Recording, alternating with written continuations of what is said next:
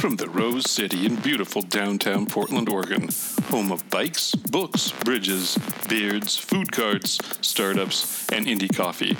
Grab your dog, snatch your hammer and beer, leave your umbrella at home. Welcome to the Tiny House Podcast.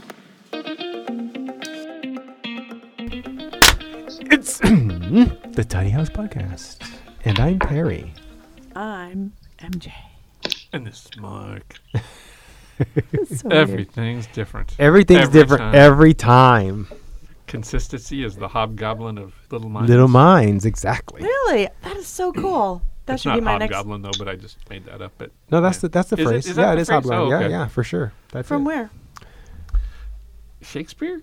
Is it Shakespeare? I don't You'll have to look it up and inform us I a will little do later. that. Yeah. So pre-show banter, we're going to skip just for a second and come back to it because I'm queuing up our guest that she has the raunchiest, filthiest joke available. So she's gonna share that later in the show. But we have to go back to our normal beginning. That was just a cue for her to like get it ready. Back to the beginning of the banter. So Back to banter. Michelle's over there on Facebook, and what's Mark doing over there? He's looking up the hobgoblin situation. I am. That's actually Rolf. Waldo Emerson. Thank you. Mm-hmm.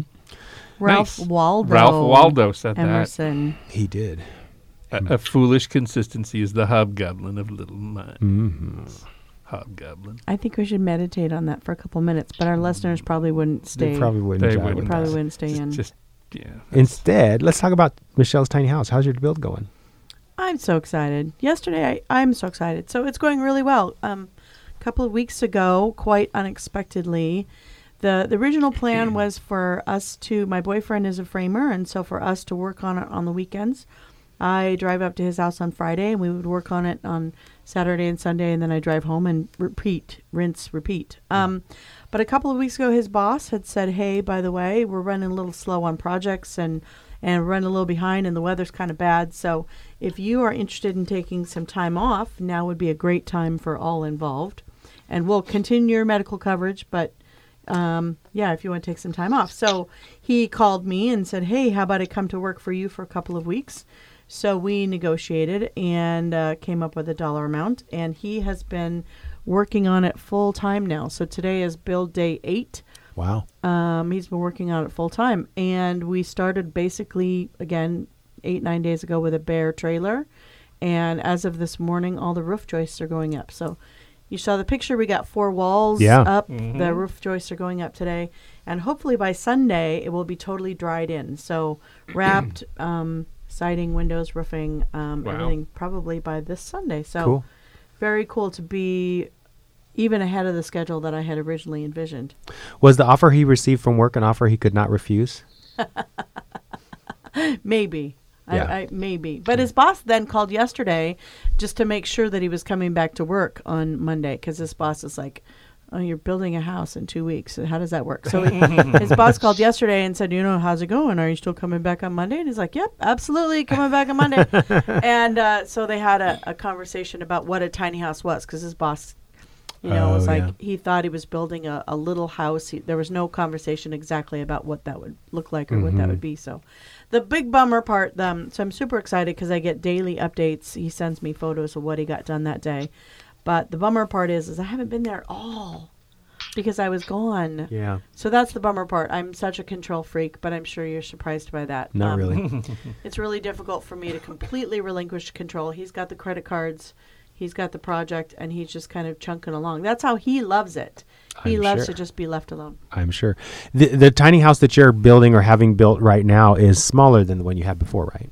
Much, much smaller. But is it 90 square feet? No, it's actually almost, let me see, it's 144 square feet. Oh, it's huge. Yeah. Well, so it sounds like our guest got my transition, but my co-hosts did not. I did. Oh, you did? I Oh, was okay. with you. Okay. Felice Cohen is famous in the tiny house simplicity movement for living in the tiniest sardine can I've ever seen. Her video of her 90 square foot New York apartment got 15 million views, and it's continuing. And until she was evicted recently, apparently, she was living large in a super tiny space. 90 square feet is nothing really. And so Felice has apparently made a career of that opportunity. And so I'd like to welcome Felice Cohen to the show. Hi, Felice. Hi, thanks for having me. Hello again, Felice. Yeah, so great to talk to you after seeing you this weekend. Yeah, it's fun. Down in Georgia. Yeah, it was great fun. So before we go any farther, Felice, hit us with that joke. For real? You thought I was kidding. No, I'll tell it. Okay. Oh, yeah. We have an explicit rating, so Let's start it out there. Okay, it's not quite 50 Shades of Tiny. So this older man marries a much younger woman, and he can't seem to please her in bed, and he doesn't know what to do. He goes to his doctor. The doctor says, here's what you're going to do. Get a younger man to stand behind you while you're in bed with your wife and have him wave a towel. And so the man says, okay, he tries it. He goes home, still can't please his wife. He goes back to the doctor, says it didn't work. Doctor says, you know what, switch places with the younger man. So he goes, okay, and he goes back, and the younger man starts pleasing his wife, and he's waving the towel, and his wife is just having the best time of her life. And the older man says, see, that's how you wave a towel.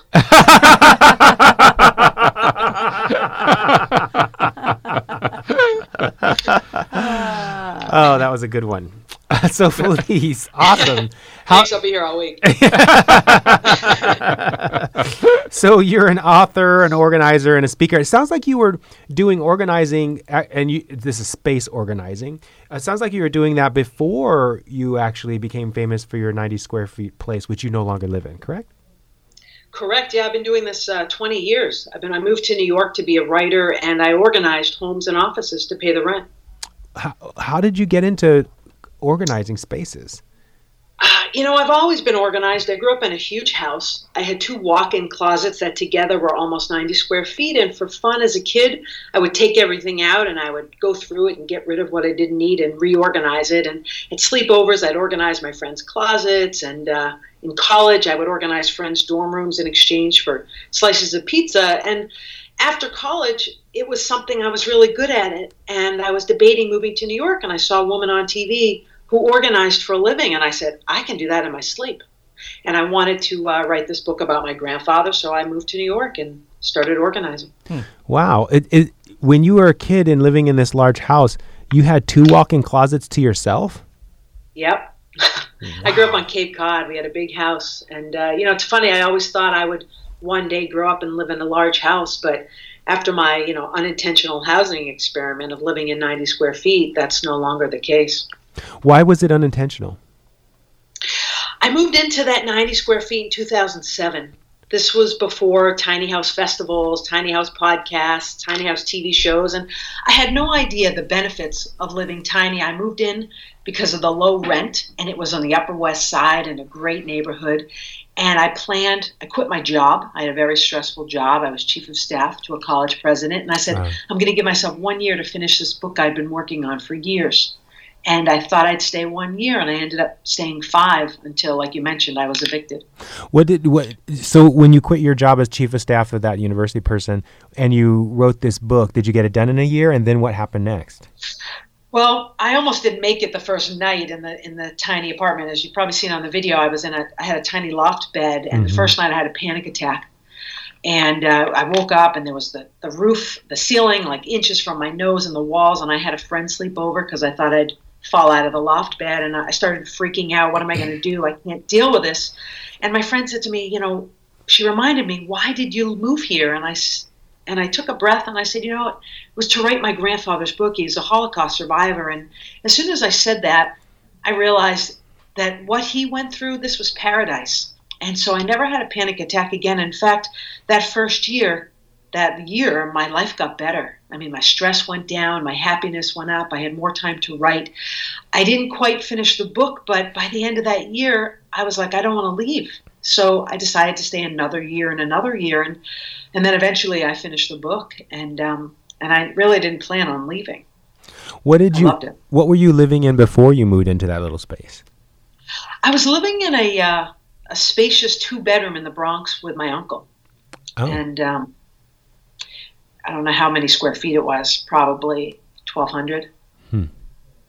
And when you what do you attribute the newfound ease and relief of that you just described a few minutes ago? Was it moving into this tiny space, or getting over that panic attack, or what?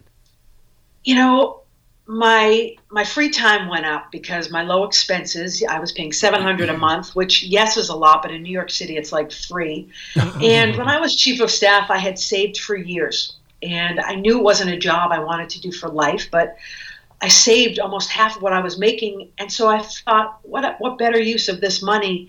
And I moved into this tiny space thinking I would just write.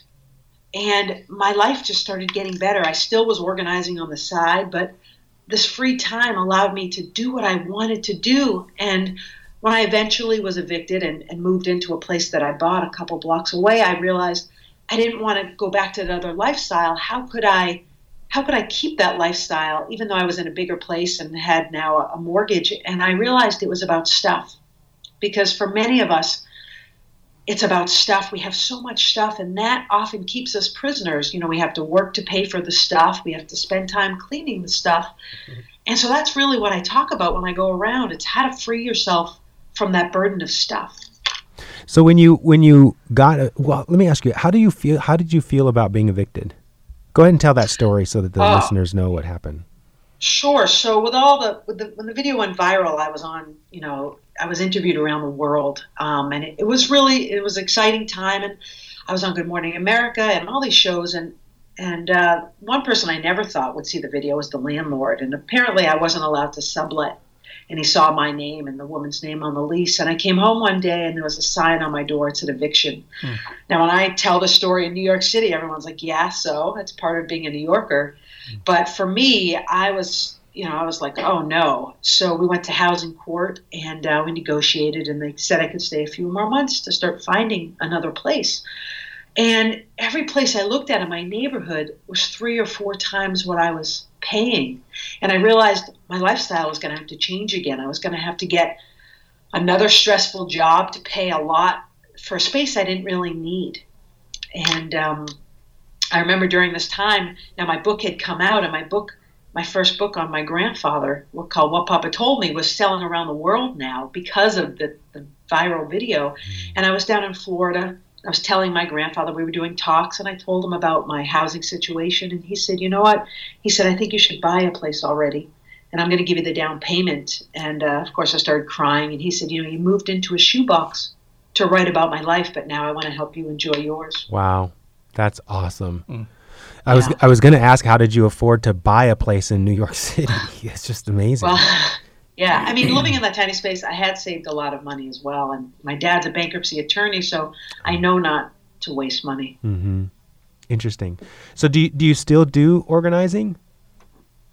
I do. I still do it. I'm busier now. I can't do it as often as I want, but I still have clients, and I'm always taking on a new client or two. What would you say is the proportion of the time that you spend working between speaking, authoring, and organizing? Lately I've been doing a lot of these tiny house festivals. I was just with Michelle down in Georgia, and we've got some coming up in New Jersey.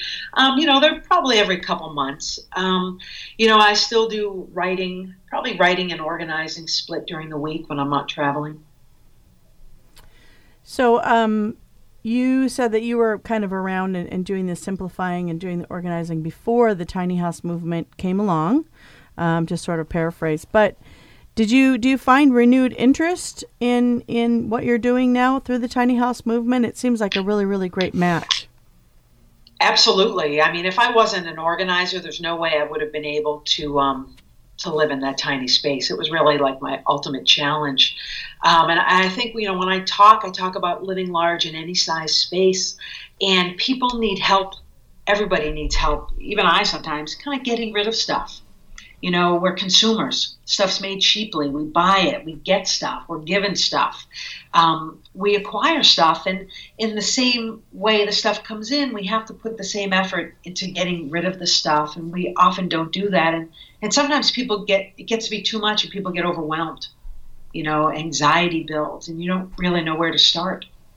Yeah, you have some great advice on the card that you gave me. You had some great advice as to how to help people to embrace, downsizing. It's very difficult for people to look at this huge project or huge house or garage or whatever it is they're looking at to downsize. You have some really, really great advice for our listeners on how to kind of eat that elephant bite at a time.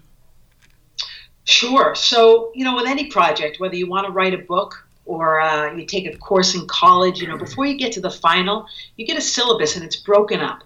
And so any big thing you want to accomplish, you have to break it down, because it is overwhelming. So, it's like baby steps. So one of the biggest, I say to people, can you get rid of 5 things today?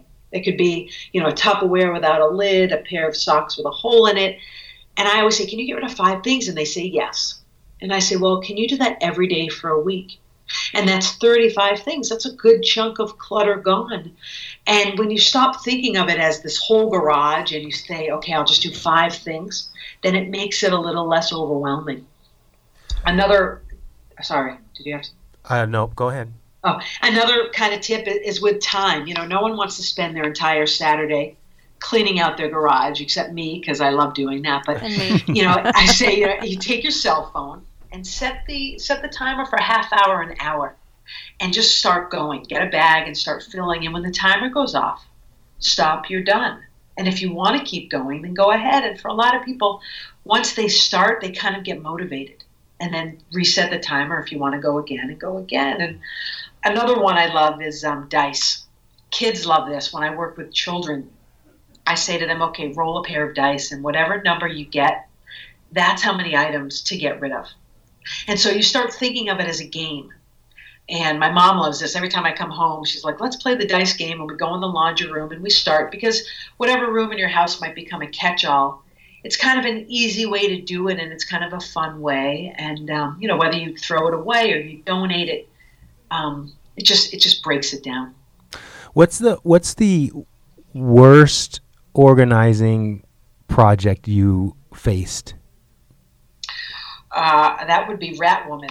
So I had a client who was a hoarder, and she had a 1-bedroom apartment on the east side, and she had, I guess, stolen these lab rats from her job. She had over 100 of them in her apartment in glass fish tanks that were stacked and like teetered on each other. And they were white, and they were all like pushing against the glass. And you couldn't even open the front door of this apartment. And you walked in, and there were piles everywhere. It smelled worse than Grand Central Station. It was like 20 years ago. Grand Central Station's cleaned up a little bit. It was horrible. And I almost bolted, but, she said, well, while you organize, I'm going to clean out the cages. And I said, no, you're not, because that's all I needed was like a loose rat, and I would be done for. So we worked together, and my goal was to make a clean exit path to the door in case I needed to run quickly. And I spent 4 hours. We just kept throwing stuff away. And when she wasn't looking, I would throw stuff away. I mean, there were bags of newspaper, bags of mail, bags of paper, bags of clean laundry, bags of dirty laundry, bags of twine. I mean, it was horrible, and it was the worst thing I'd ever been through. And I remember we were done. We're at the elevator, and she said, will you come back again? And I just lied, and I said yes. I couldn't go back. You didn't go back? I couldn't, yeah. The woman I was working for at the time hired other people to go. Oh, so you were working for someone else at the time? When I first moved to New York, yeah. Wow. What was she collecting the rats for? I think she worked someplace, and she was against the experimentation of lab rats, so I think she stole them. Wow. Yeah, it was awful. What do you think is the reason why people get into that situation as an organizer? I think it's different reasons. I mean, she was, a real hoarder, and, there are psychological reasons people get into stuff. Older people, maybe they lived through the Depression. Some people, maybe they had nothing growing up. Some people feel like they might need it someday. They're afraid to get rid of it, or they spent a lot of money on it, or whatever the reason. And some people, it might just, something happened. It could be an illness. And then things just collect, and then they get overwhelmed and don't know where to begin. Interesting. My ex-father-in-law kind of had that perspective. He I remember the first time that I met him, or the first time that we went down to the ranch, he would run out of space in the main house, and so he would build buildings to put more stuff in. And his issue was pretty bad, to the point that he would like break a mirror, and he would take all the broken pieces of mirror and stack them together and then wrap them in twine. Wow. And then the whole explanation was, you never know when you're going to need a piece of mirror for something. To slit your wrist. And every car he ever bought, when the car broke down, he would just go park it, out in the field. So he had like 14, 15, 16 cars. Now, some of them are really cool because they went all the way back to the 1950s. But there are these, so some of them were cool rusted cars from the 1950s, photographic gold. But some of them were, 1970-something Pintos, Wow, he had 14 or 15 cars? Yeah, sitting out in the field. He's got 2 warehouses actually full of stuff and crap and so forth. So, yeah, he was, and his perspective was, again, he quote unquote survived the Depression. Mm-hmm. And so it was very much a scenario of everything is worth something when you have nothing. Yeah. Hey, so Felice, what's like the most expensive thing you've ever come across in your organizing projects? Oh, I had, I name all my clients. I had the billionaires. They had bought 3 townhouses, and he put 2 together to create 1 apartment, and the other he got for his mother. But, there was the artwork. I mean, we're talking real Picassos and real organizing, real pieces of art that had to be moved. And then I remember his office was all leather. The floor was all leather. The floor? Yeah. So when the movers came in, because I used to do a lot of moves and unpacking people's homes, and the movers came into the house, they had to put on booties, even while carrying like heavy boxes. And then unpacking his office, you had to have socks on. And the floor each was a square of leather flown in from Italy. Oh my gosh. Well, I'm sure Melania made him wear socks. Mark. No, it's amazing. Wow. So he was so rich he could afford to just floor his place with leather. Italian leather. Wow. Yeah. Not just that Australian crap. Yeah. But he didn't connect his mother's apartment. No, it didn't connect the mother. You would have to do that. Separate entrance. Because no amount of money.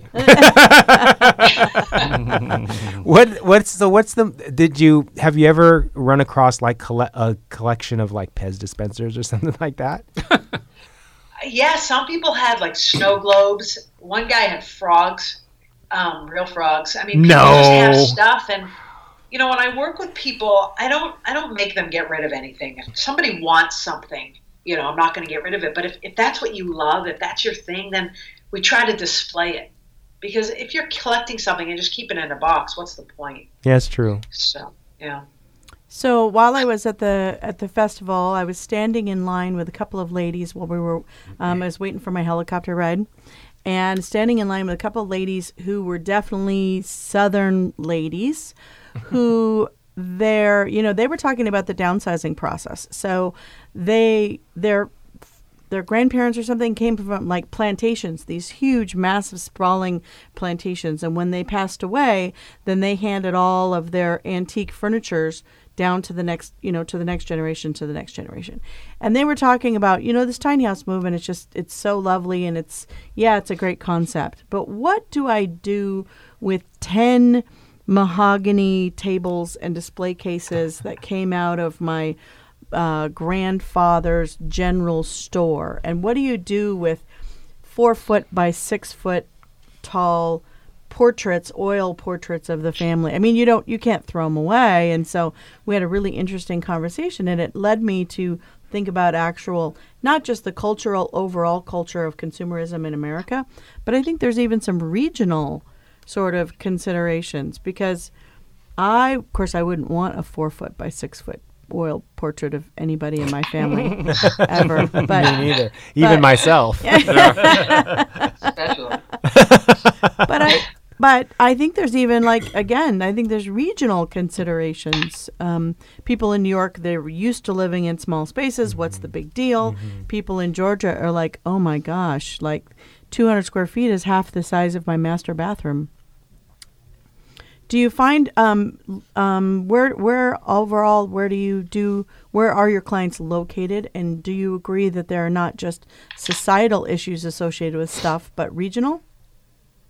Most of my clients are in the tri-state or New England area, so people have big homes. In New York, a lot of my clients are on the Upper East Side who live in duplex apartments, penthouses, and some are in small apartments, and it could be regional. I mean, even people here have antiques that have been passed down from families. And the New York Times have written about how children today don't want the stuff. Yeah. They're seeing the benefits of having less, and, their tastes might be different.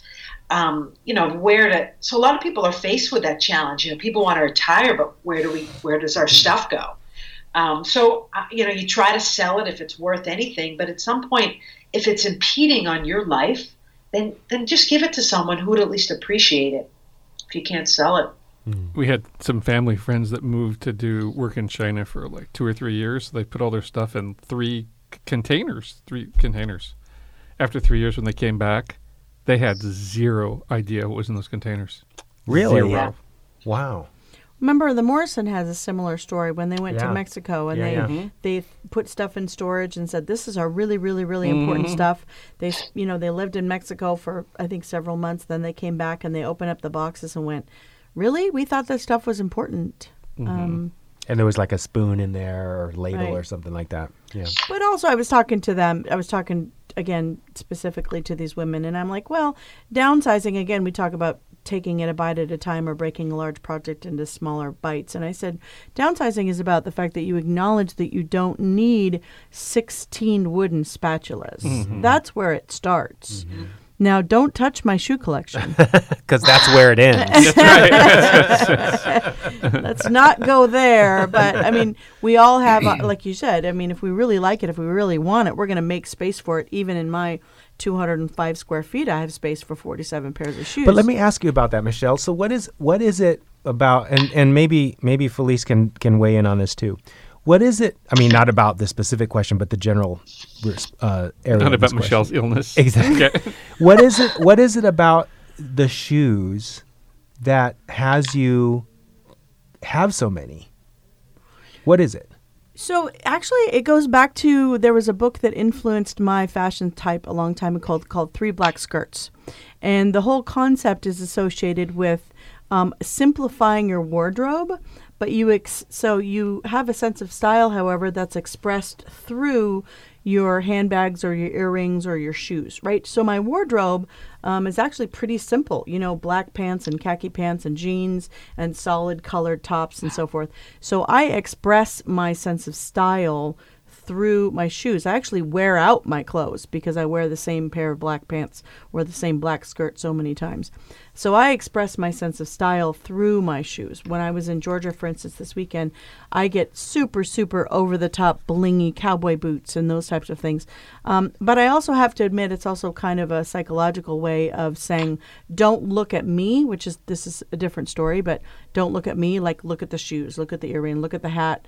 It's a way of sort of calling attention to the areas that I would prefer to be called attention Like to. redirection. Right, like a redirection kind of thing, exactly. So there are parts of my body that I don't like, and so I'm going to attract attention to the parts of the body that I do like. I know that's a weird answer, but it's the truth. Shoes and women and shoes go way back, and I think speaking as a woman with shoes, for us, as a woman, our bodies are always changing, and we all have those skinny jeans in the closet, or we want to say, but for the most part, our shoes always fit. So we like to hold on to those things as well. Okay. How many pairs of shoes do you have? Well, I have a lot of boots because in New York City I do a lot of walking, but I probably have at least 40. Wow. 40? Yeah, What size? yeah, what size please. place did you buy? Well, I have a shoe For the cupboard. shoes? So the shoes, each pair is in. I have a lot of sneakers, spin shoes, boots. Oh. My place now is under 500 square feet. Okay. So How many pair of shoes do you have, Perry? How many pair of shoes? I have 1, 2, 3. No. 4. I have hiking boots that have a hole in them. I bought Shoe Goo to repair that. I have the shoes that I have on, which are Uggs. I have some Keen shoes that are like my everyday shoe, and then I have these clog-like things that my wife bought me to go from like, if I have to take the garbage out, for example, rather than lacing up shoes, I put these clog things on. No dress shoes. I no longer have dress shoes. You're not invited to my funeral. I can't come barefoot. I mean, that's why I wore flip-flops and bare feet at my wedding, because I gave up my and you got rid of those goofy ass toe shoes. Yeah, those things, they wore out too fast. But I mean, I talk a lot about my shoe collection just because I think it's something that everybody can really easily relate to. But I also collect hats and scarves and earrings and so forth. And I have, 30 or 40 hats, probably 50 or 60 scarves, and probably 200 or 300 pairs of earrings, really cool, blingy, big earrings and stuff. So 200 or 300? Yeah, I bet. And I also do a seasonal rotation. So I rotate my closet and I rotate all my accessories and everything twice a year. So wow. So that's how I manage. But at the risk of getting kicked out of the tiny house club, I do have a 70 square foot storage unit. I thought that would get you kicked out. Yeah. Oh, at the risk. I see. At the risk of getting kicked out, I have to to admit that I literally don't fit in my 205 square feet. I actually do have a 7x10 storage unit that I use as my closet. Well, like luggage and stuff. I mean, where are you going to put that shit in a tiny house? Mm-hmm. And your extra convertible roof when your current one gets knifed. Yes. or whatever. Sounds like Felice has had experience with that. You have a convertible, Felice? I've had a car broken into when I first moved to New York. Yeah. Yeah. So Felice, as an organizer, are you like, they say that doctors are the worst patients or the least healthy. Are you, as an organizer, are you a slob in the house? Not at all. You're anal up the gang? Yeah, I mean, I try, it's not so much about being anal. I think for me, it's about, and this is when I organize and create systems for people, it's like everything I own has a place. So that when I come back from traveling or when I'm done with the laundry or shopping or whatever, everything has a place it belongs. So it's easy to put together. It's like a jigsaw puzzle. Every item has a place. And if it doesn't have a place, it's like, well, why do I need it? I wish I could convince my wife that everything has a place, because she takes things out and they don't get back to the place she took it from. That's because her house is too big, especially now that you're not in it. Exactly. Your house is a madhouse with all those kids around there, too. All those kids around there.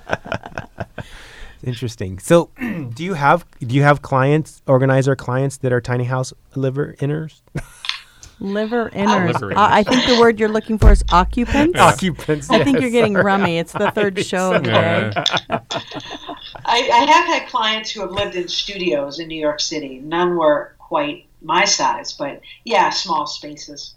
And it's, organizing doesn't matter what size home you live in. It's a constant challenge, just kind of checking in with your stuff like Michelle does twice a year with a rotation. And, I'm sure one or two things might leave if she hasn't worn it, or she might be tired of it, or, it might be good for somebody else. And, I always tell people, like, this weekend we're going to turn the clocks ahead. And, we change the batteries in our smoke detectors. It's a good time to kind of go through those winter clothes as you put them away. What did I wear? What did I not wear? What, is ruined? Kind of go through it. About a month ago, I went on a bit of a clothes shopping spree, though, and I did buy probably 12 articles of clothing. And for every article of clothing I bring into my space, I also get rid of one. But then, like I said, I recognized that was about a month ago because I was looking at my closet and I still had 2 items after a month that I had not worn, and I took them back. Oh, wow, right. Good. You took them back to the store? I took them back to the store and actually got my money back. Excellent. Because I was like, I thought I would wear these, and I've had more than enough opportunity to wear them. But so of course, my closet is only 32 inches wide by 32 inches deep. So right. I almost have to be militant in the protection of my space. And like I said, my wardrobe itself is actually pretty small and pretty simple. So it's easy to go, hey, I paid how much money for that, and I haven't worn it, so I actually took it back. Yeah. Right. Is your closet the same dimension as your shower? Yes. That's what I thought. My toilet is 32 by 32. My shower is 32 by 32. My closet's 32 by 32. There's a pattern. Yes. Here. Are you 32 by 32? No. Okay. By 32. So, Felice, are you single? No, but my boyfriend doesn't live with me, but he's here a couple days a week. Where does he go when he's not there? He has his own apartment. And what does he do? He is he works for the university system, CUNY, the City University of New York, but he's also a master craftsman, and he has helped build a lot of amazing things in my new apartment. Oh, cool. Like what? So he has built me this kind of, when you walk in, this beautiful piece of furniture. I mean, there's not one nail in it. It's all with these special edges, these biscuit joiners. He's built me beautiful mirrors. He's built built-ins in the apartment. He's done the backsplash of my kitchen. Wow. How long have you guys been together? Almost 8 years. What does he think about what you do? He loves it. He goes with me to a lot of these festivals. Oh. He's built me stands to hold my books, and it's been fun having it. It's helpful to have a little Sherpa with me as well. I call my children slaves. They don't like that. But if I call my boyfriend my Sherpa, I'm pretty sure that might not go over well. They might actually like that over slaves. So if he's a woodworker, does he have a large shop? Does he collect power tools like my man does? It's funny. Everybody I've ever dated, I've organized all their stuff and helped them say goodbye to some stuff.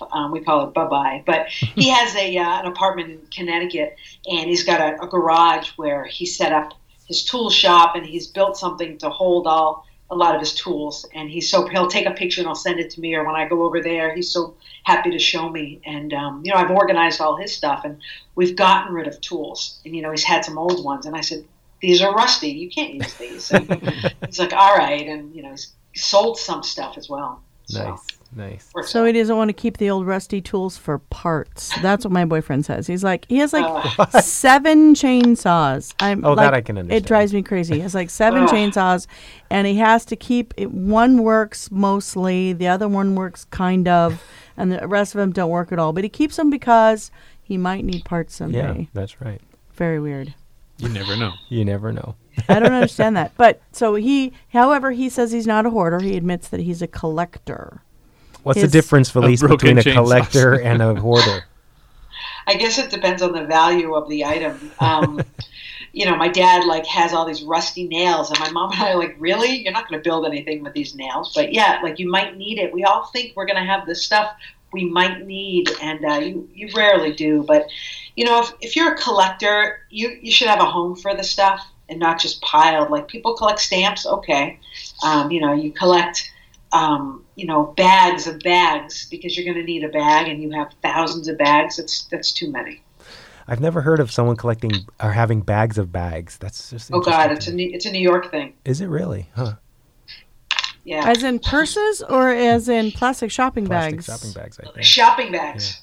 Yeah. Shopping bags. It's from whether it's from Trader Joe's or it's from Saks Fifth Avenue. People have these bags, and I had one client. We got rid of easily 100 shopping bags, and I said, you'll get more. It's not like you're going to stop shopping. Are they reluctant to recycle them? Well, they'll recycle them. I think they're just reluctant in case I need a bag. If somebody comes over and I loan them something, I'm going to need a bag to put it in. I'm like, You have 10. Yeah. Well, when my boyfriend and I first got together about 2 years into the relationship, I discovered that his parents had left him a house, left him holding the bags. And so this house that his parents had left him almost 10 years earlier had sat in the exact same condition for 10 years as it did the day that his father died on the couch. Wow. And so we went through a process of downsizing, and his parents, I discarded, I think it was about 15 boxes of cake mix that were dated from the mid 1960s. Oh my God. 30 some bottles of, shampoo that were under the bathroom sink and so forth. So he was definitely raised in an environment where, that's a really good deal, buy 20. Mm-hmm. So he's not really into consumerism. But the comment I want to make actually about this story is the guilt associated with not necessarily getting rid of your own things, but when you're put in that situation, is the guilt of getting rid of, your parents' things or not honoring their memory. That was a really tough thing. Yeah, I get that.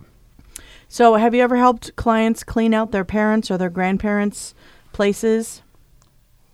Oh, yeah. So another couple, I have the dead people. That was another client, and the father had Doesn't died. pay very well, though, huh?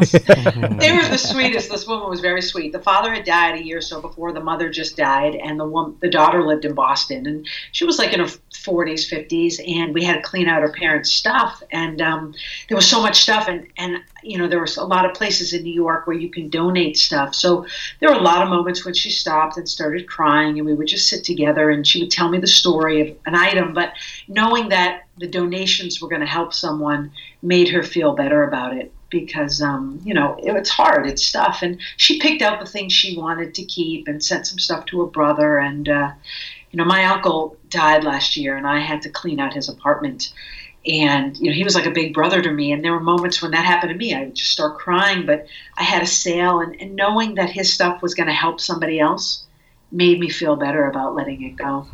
Very nice. Well, Felice, thank you so much for being on the show today. It was lovely hearing your stories about organizing, and hope you had fun at the, what did they call that thing? Georgia Tiny House Festival. Tiny House Festival. Yeah. Will I see you in North Carolina? I don't know about North Carolina, definitely Jersey. Oh, cool. Cool. Definitely be there, yeah. Cool. Thank you guys for having me. Oh, yeah, sure. So, Mark, are you queued up over there? If you want me to be. Yeah. So, Tiny Housers, you guys listening to the show, be sure to send us a review on iTunes. And if you do, yours may be read on the air by Mark and the grizzly felt-lined fellow over there across the studio from me. I think it's flannel. As if it is flannel, actually, yes.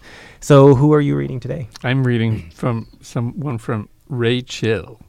Rachel? Not Rachel. No, not Rachel. Ray. Okay. Chill. Right on, brother. Makes sense. Small makes sense. Funny, engaging, inspiring. My 700 square foot suddenly feels gratuitous. I love this word. movement, and will continue to listen in. Nice. Thanks, Rachel. Thanks, Rachel, for sending us in a message. And by the way, 700 square feet for one person is gratuitous. Not that we're judging. Not that we're judging, no. All right, Tiny Housers, thank you so much for listening to yet another show. Next week, we're going to be talking with... Oh, I'd shut off my computer. I already shut off my computer. I didn't, but I think it's a tent. Is it tentative. pending? It's probably it's a tentative? pending. Okay. Yeah. Okay, cool. So we don't know who we're going to talk with next week. But thanks for listening this week and the weeks prior. And don't forget to send us a review. Yep. Bye. Be good to each other. Have a great day. Buy less shit.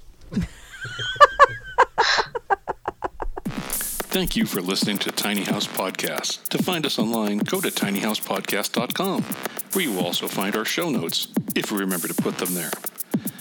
Our logo was designed by the amazing Carolyn Main. Our website is hosted by the gang at Sitecast. Our theme music is by Oma Studio. Please go to iTunes and give us a 5-star rating, or whatever, you tiny house loving bastard. Tiny House Podcast is proudly made in Portland, Oregon.